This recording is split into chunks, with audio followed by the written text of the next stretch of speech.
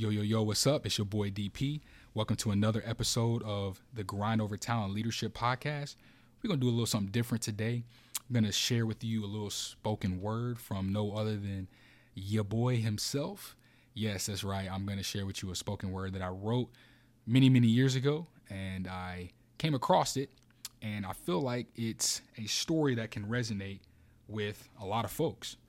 So this is kind of a hidden talent of mine that I've never really shared with anybody. So why not share it with the world now on my very own podcast that I've created? So without further ado, we're going to go straight into it. And I title this spoken word, I Am an Adulterer. So I'm deciding to become an adulterer. I've convinced myself that these emotions of being unfaithful to something I love are just too strong to not act on. You know, I've made my mind up, and there's really nothing that will stop me from making this decision. Call me what you want, a cheater, liar, unloyal, whatever. I'm ready for it all.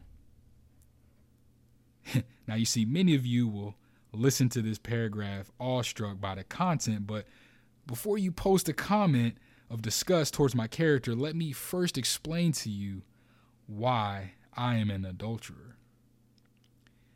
You see, in the mid-2000s, I met my first love, and boy, was she fantastic. She has always been there for me in good times, the bad times, and even the ugly times. You see, I enjoy sitting and watching movies with her, listening to music, long car rides together, taking pictures and selfies together, and sleeping with her each and every night. It's almost like I'm connected to her and she with me. For without her, I don't know what I would do. And honestly, without me, I don't know what she would do either. We would just be two creations searching for love, but we found it in each other. But you see, here's the problem. Over the years, I've become so dependent on her, so much that I've excluded family and friends. I've isolated myself in order to spend every single moment with my love. You see, she never leaves my side. I always have her, but I have allowed her too much power. I've idolized her and placed her above many things that are even more important than her, most importantly being God, the Father of my life, the giver of salvation, the Savior of my sins and toil, but I've allowed my love for her to supersede my love for him. You see, she has been good to me, indeed, but she has also seen me at my worst and has even helped me fulfill some of my darkest days. She was there when I felt the need to fulfill the urge to view pornographic material, to self-pleasure myself. She even watched as I would search the specifics of my dark, twisted fantasy. She was there when I needed to get away from a conversation with a friend that was in need of someone to simply talk to, but she distracted me from truly paying attention. Her snaps, her Insta posts, her statuses were just of more importance than listening to my friend in that moment. She always is pushing me to hold on to her and not let her go. But I've had enough. These ties we have been tied for way too long and for too tight. And the only way I know to relieve this pressure is to be adulterous. You see, I've had my eyes on a new love. This love I have for her is speechless. Every time I'm with this new love, I just can't seem to put her down. I can't seem to take my eyes off her.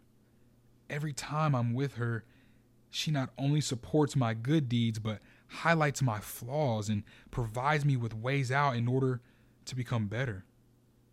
You see, this new love I have Her name is the Word. And from the Word, she provides me with blessings in the forms of literature and books. You see, my old love, her name was iPhone. She absorbed my attention. She fought for my affection. She consumed my potential. But you see, the Word has sustained me. The Word has drawn me into her, and I can't let go. The Word has led me to many other opportunities to learn about myself and life through reading her. Now, I understand that adultery is wrong. That is why I've decided to divorce iPhone. I can no longer be with her because my time and dedication and love now lies with the Word and her teachings and her blessings.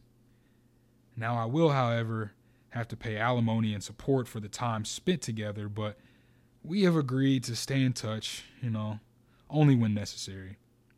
Business is business and will always need to be managed, but we have decided to mutually use each other for good versus evil, to be friends and not lovers.